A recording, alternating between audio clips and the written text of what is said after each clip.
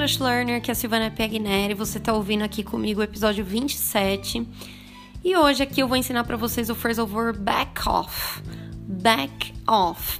Esse phrasal verb, se você estava assistindo alguma série, algum filme em inglês e rolou aquela cena policial que tinha um crime e os policiais começaram a pedir para as pessoas se afastarem, esse phrasal verb pode ter passado batido por você ou não, você prestou atenção nele, porque ele expressa exatamente isso, a ideia de recuar, se afastar, ou também ele tem outro significado, ele pode querer dizer, traduzindo para o português, a ideia de deixar alguém em paz, ou você pede para alguém te deixar em paz usando ele.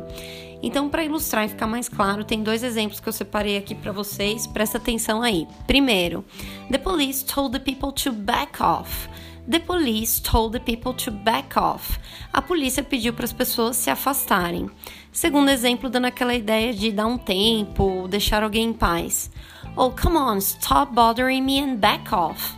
Oh, come on, stop bothering me and back off. Por favor, para de me chatear e me deixe em paz. Então tá aí, phrasal verb desse podcast é o back off. Mais um phrasal verb para a listinha de vocês. Começa a usar a partir de agora.